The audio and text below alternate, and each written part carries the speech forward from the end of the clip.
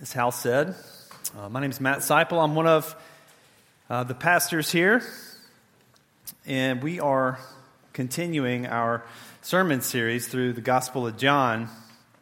Let me just remind you where we left off last Sunday. Hal finished up the last part of what we call Jesus' high priestly prayer in chapter 17, and that closed out what we've referred to as the farewell discourse or the upper room discourse. That started about 4 months ago, okay? So today starts a new section. The teaching time for Jesus with his disciples is over, and the narrative kind of picks up steam here. And really, from now through the end of May, we're going to be talking about the arrest, trial, death, and resurrection of Jesus. That's going to take up all our time for the next few months. So with that in mind, follow along with me. This is John 18. We'll be reading the first 14 verses. Of course, we do have it printed for you there in the bulletin if you don't have a Bible. This is John 18. When Jesus had spoken these words, he went out with his disciples across the brook Kidron, where there was a garden, which he and his disciples entered. Now Judas, who betrayed him, also knew the place, for Jesus often met there with his disciples. So Judas, having procured a band of soldiers and some officers from the chief priests and the Pharisees, went there with lanterns and torches and weapons. Then Jesus, knowing all that would happen to him, came forward and said to them, "Whom do you seek?" They answered him, "Jesus of Nazareth." And Jesus said to them, "I am he." Judas, who betrayed him, was standing with them. When Jesus said to them, "I am he," they drew back and fell to the ground. So he asked them again, "Whom do you seek?" And they said, "Jesus of Nazareth." And Jesus answered, "I told you that I am he. So if you seek me, let these men go." This was to fulfill the word that he had spoken. "Of those whom you gave me, I have lost not one." Then Simon Peter, having a sword, drew it and struck the high priest's servant and cut off his right ear. The servant's name was Malchus. So Jesus said to Peter, "Put your sword into its sheath. Shall I not drink the cup that my Father has given me?" So the band of soldiers and their captain and the officers of the Jews arrested Jesus and bound him. First they led him to Annas, for he was the father-in-law of Caiaphas, who was high priest that year. It was Caiaphas who advised the Jews that it would be expedient that one man should die for the people. Let's pray. Father, we thank you for your word, and we thank you especially for this word in John. We pray now that you would bless it, that you would press it down into our hearts this morning. We ask this in Jesus' name. Amen. So a priest, a rabbi, and a band of soldiers walk into an olive garden. I couldn't figure out where else to fit that into the sermon, so I had to get that off my chest and get it out of the way. That's why I only preach a few times a year here. This is probably a pretty familiar passage to many of you. It was likely a pretty familiar story to John's original hearers as well. This story of Jesus' arrest shows up in all three other Gospels, and in all three places it's remarkably similar. And even if John's original audience hadn't read those stories, they would have been familiar with that oral tradition by the time he wrote his gospel. And so John, he ends up telling the story just a little bit differently. It's the same story, but he leaves out some of the details that they might have come to expect. Judas's kiss is not in the story. The healing of the man's ear is not in this story. But he also adds some details. He chooses to highlight certain features to make the point that he has been trying to make. And later in chapter 20, John will say that this gospel is written so that people will know who Jesus is. And he makes it abundantly clear in the opening chapter of this gospel that Jesus is not simply a great man. He's not even just a great Savior, but he's actually God himself who took on flesh for the sake of his people. Of course, the problem for many of us We didn't actually come here this morning trying to figure out if Jesus is God or not. A more modern question might be something like, is Christianity something that I can add to my identity? Or to paraphrase the writer Alan Noble, does Jesus fit into who I envision myself to be? In a world where nothing is concrete and our self is the only truth that we know, everything else becomes an optional add-on. And what we want to know is, well, will Jesus help me to be who I believe that I am? Or will he help me to be who I believe I ought to be? Will he improve the life that I'm already absolutely committed to living? Or will he fit in to who I've already determined myself to be? In Scripture reframes our questions. And according to the Gospel of John, Jesus is actually not an option at all. He's not an add-on to our chosen identities. He was with God, and he was God, and the whole world was made by him and through him. The only question for us this morning is, how will you respond to his identity? In the previous 4 chapters, Jesus has been preparing his disciples for his departure, for the darkness that is to come, and now the darkness, it is here. It is upon them, and John's portrayal is meant to show us that Jesus is in absolute control of the whole situation. He's the one who's orchestrating the scene as he carries out his Father's commission in obedience and love. Even as his own earthly freedom is taken away from him, it is his power and glory that are on display here. And so there's 2 things that I want us to see this morning, 2 features of Jesus' identity that I want you to walk away from. First, that Jesus demonstrates his control here.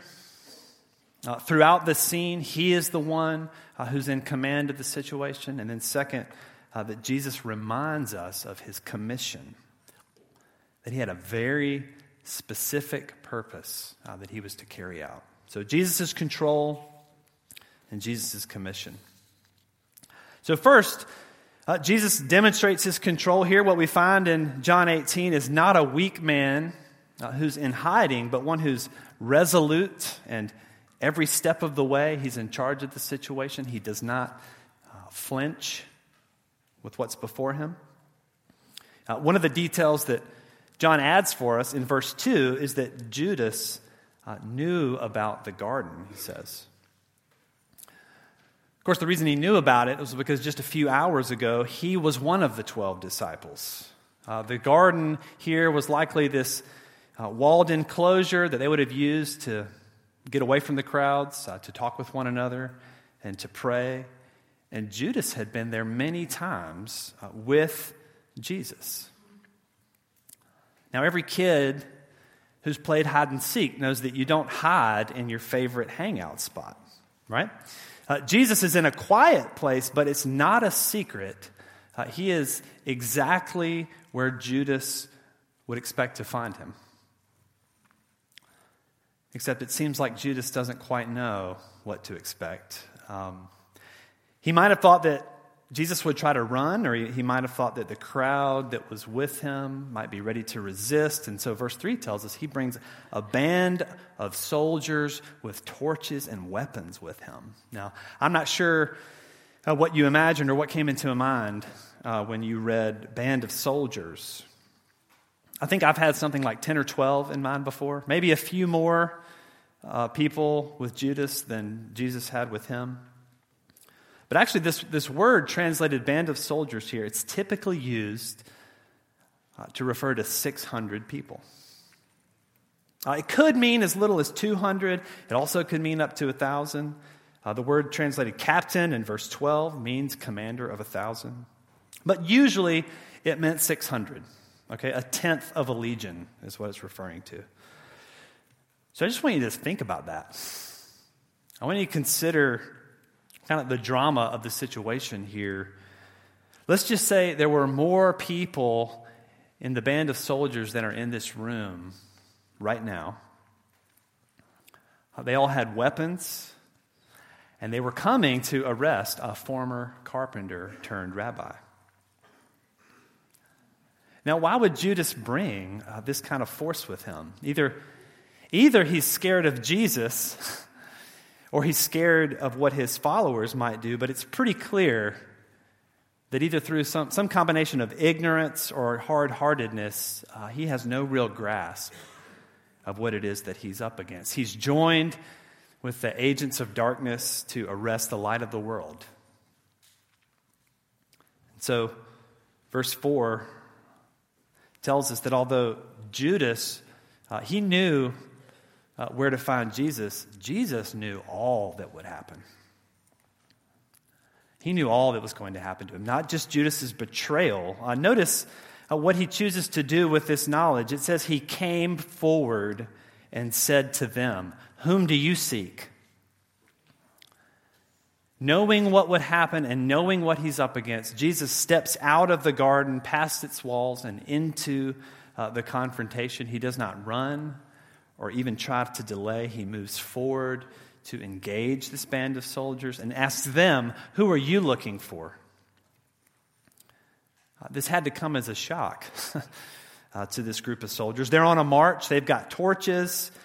They probably are aware that it's something like 50-1. I imagine they had quite a bit of confidence as they approached the garden. And Jesus calmly steps out to meet them, and before they can even speak, he asks them a question. Now, this is the same Jesus that you and I will all meet one day. And we will all stand before him, and we will not be the ones asking questions. Either they don't recognize him or feel some obligation to answer him literally, and so they say, well, we're looking for Jesus of Nazareth. And he says, "I am he." I'll be just a bit technical here for a second, but I think it's important that you understand what he's saying. This phrase, "I am he" here, it's a fair translation. It's a reasonable way to translate the Greek phrase here, and it would be sort of a throwaway line, except that it's repeated 3 times here. We're meant to have our attention drawn to this. There's something that John wants us to notice, and the really attentive reader might have picked up that this phrase has already been used 21 times in the Gospel of John, and then 3 more times right here. A more literal, kind of wooden translation would simply say, "I am." In the Greek Old Testament, these same words were used when God introduces himself to Moses at the burning bush. And probably what I think John has in mind is the prophet Isaiah and these passages that we read earlier. 17 times in Isaiah this phrase comes up, and almost all of them are in God's mouth. "I am he." John couldn't be more clear here. Jesus is identifying himself as God. Jesus of Nazareth, he is all of those things that we read about from Isaiah earlier. He is the first and the last. He is the only Savior. Now, back in chapter 8, Jesus used this same phrase when he said, "Before Abraham was, I am." And in that scene, they pick up stones and they want to kill him. They knew exactly what he meant. And then they want to kill him again in chapter 10 when he says, "I and the Father are one." But here, you see the reaction's pretty different. When Jesus says, "I am he," they step back and they fall down. This is just what we see happen when Isaiah and Ezekiel meet God. They can't stand. When Paul meets the risen Jesus on the road to Damascus, he falls to the ground. And then the same writer, John here, in Revelation chapter 1, says, "When I saw him, I fell at his feet as though dead." there's more going on here than just the meaning of the phrase. I don't believe these men were reflecting on the theological significance of the moment. As one commentator put it, this was an involuntary prostration. The power of God Himself, the incarnate Word, had flashed before them, however briefly. And so these men, all 600 of them with their torches and their weapons, they were dropped in a moment. All by the power of God the Son and His Word.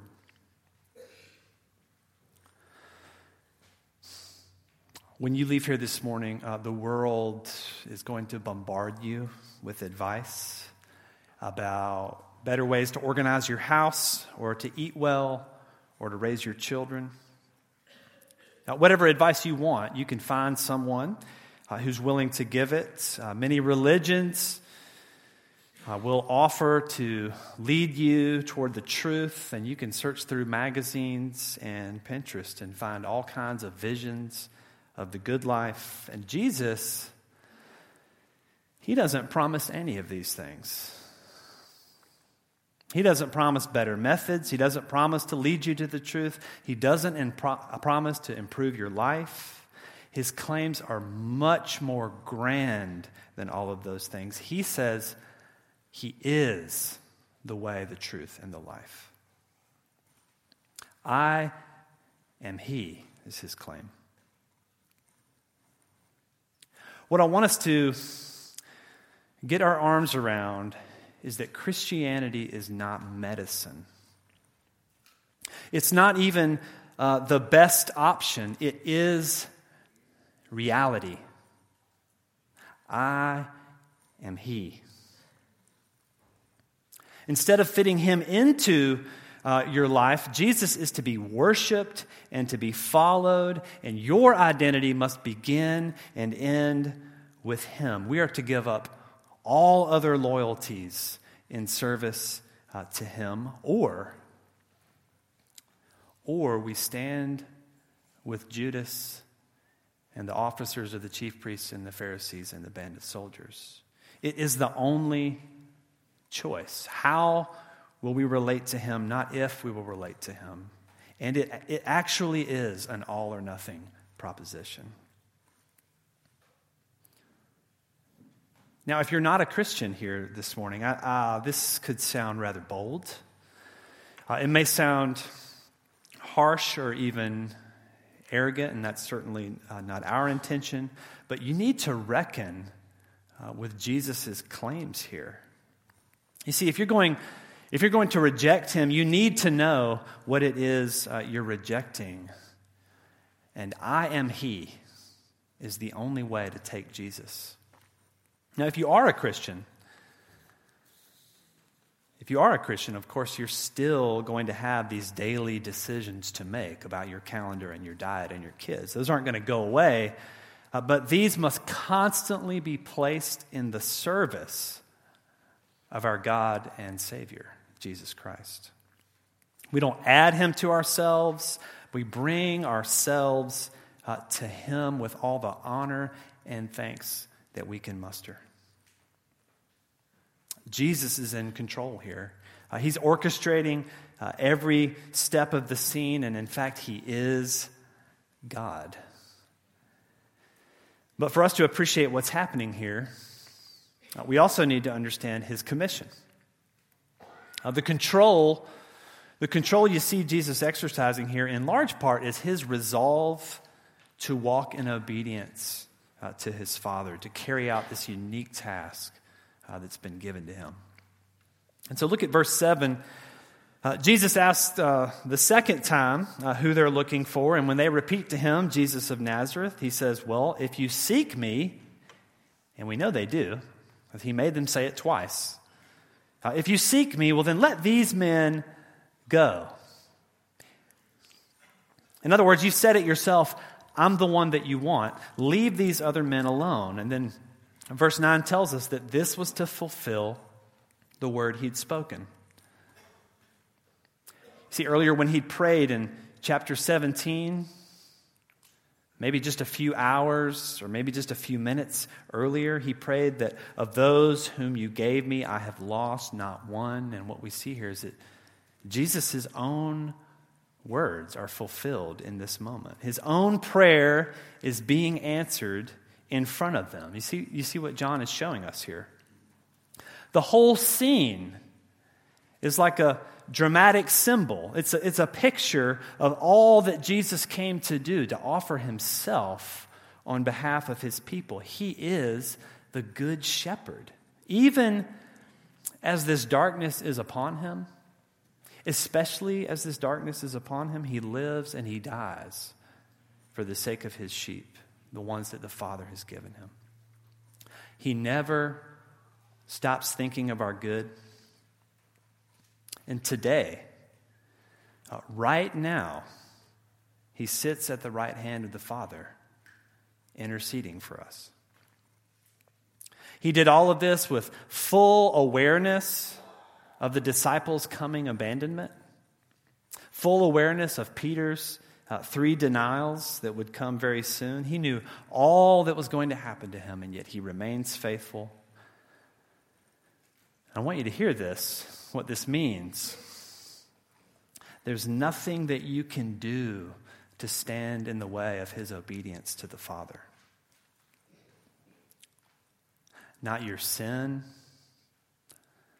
not your weakness or your frailty, not your forgetfulness or your ingratitude. You cannot stop the Good Shepherd from keeping his promises. And so what's his promise? It's more than protection. It's intervention here. He came to do what we cannot do for ourselves, to offer himself as substitution.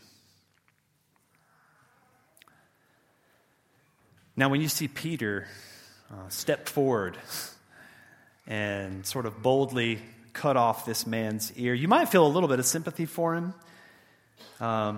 You might find his loyalty sort of commendable, at least in one sense. But what John wants us to see here is that there's just not any room for another hero in the story.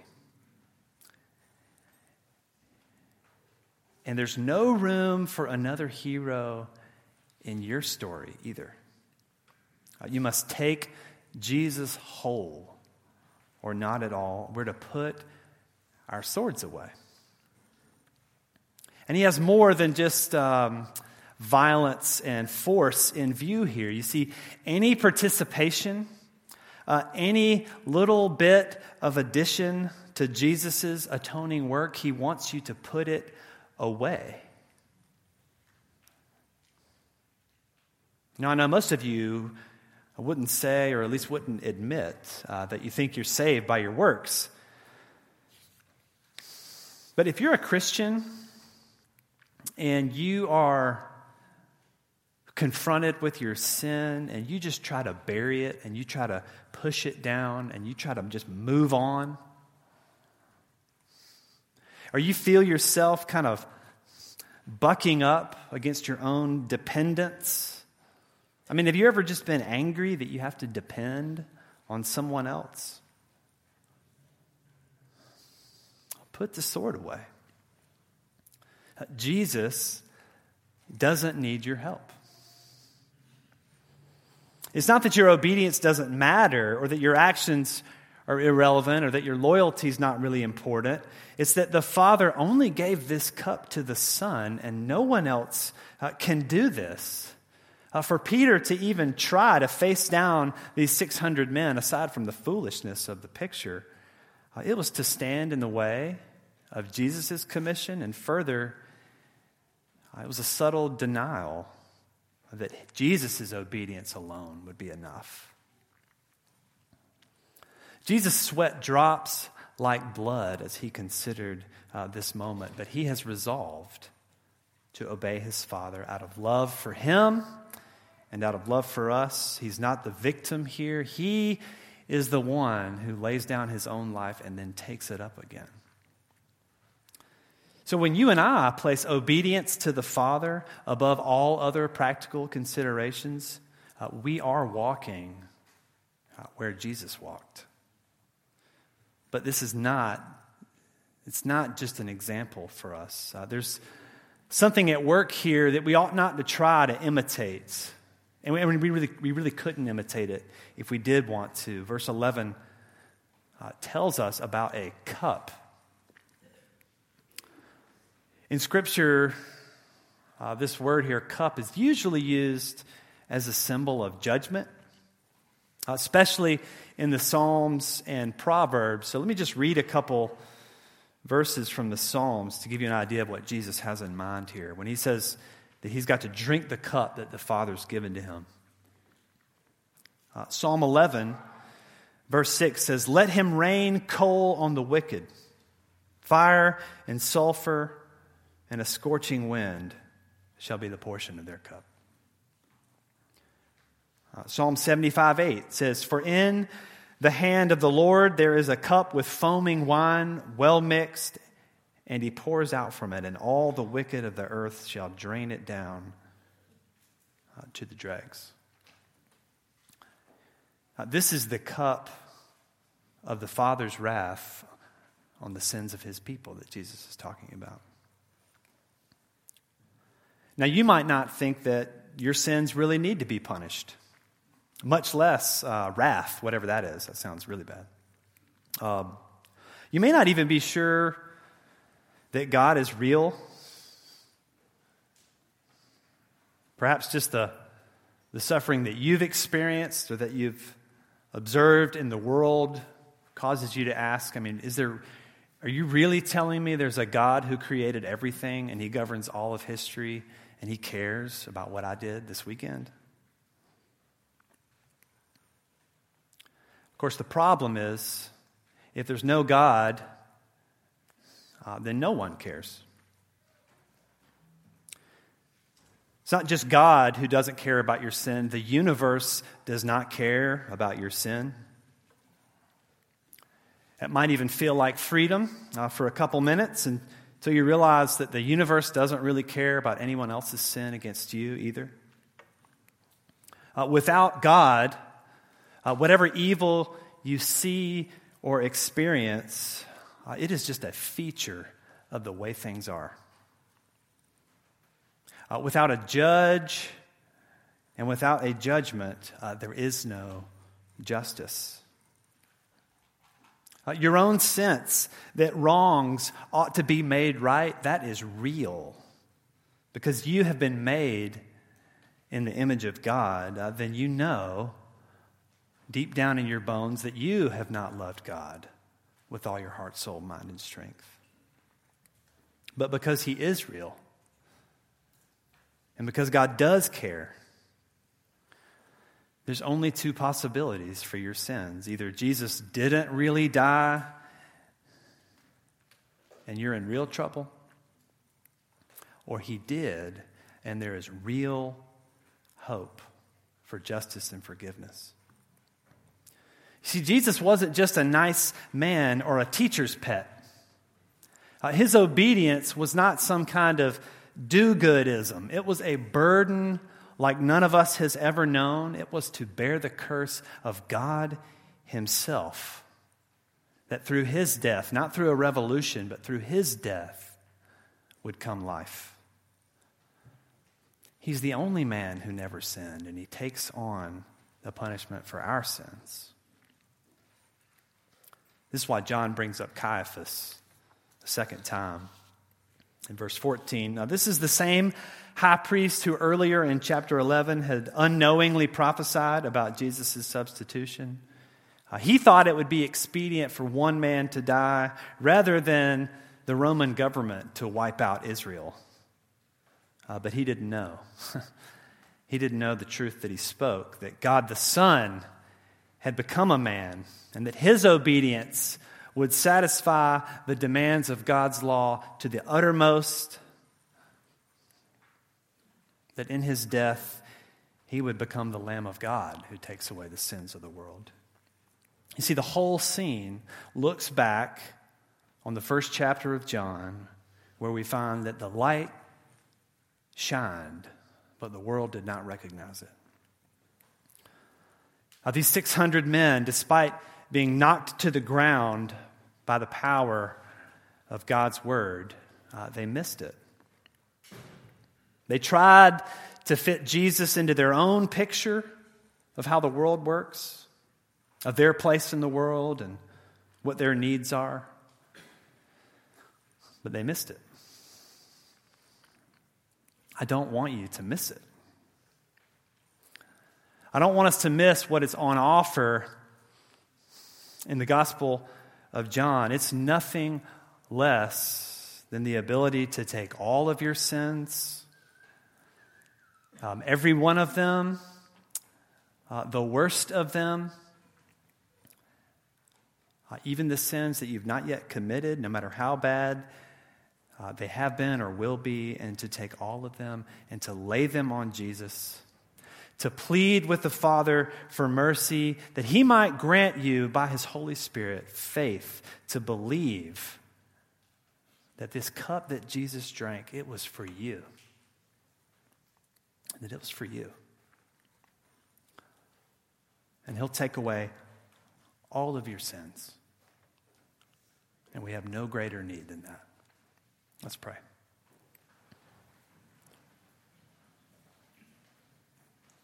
Father in heaven, we thank you for your Son, Jesus Christ.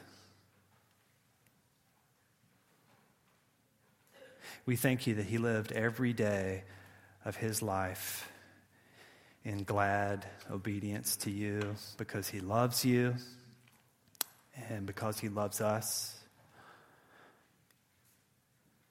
I pray that you'd help us to fix our eyes on Him, that we would find all of our identity in Him, that we would not shy away from dependence, but would be thankful that we have a good shepherd that we can depend on. Lord, we thank you for Jesus. Help us to trust Him. We ask it in His name. Amen.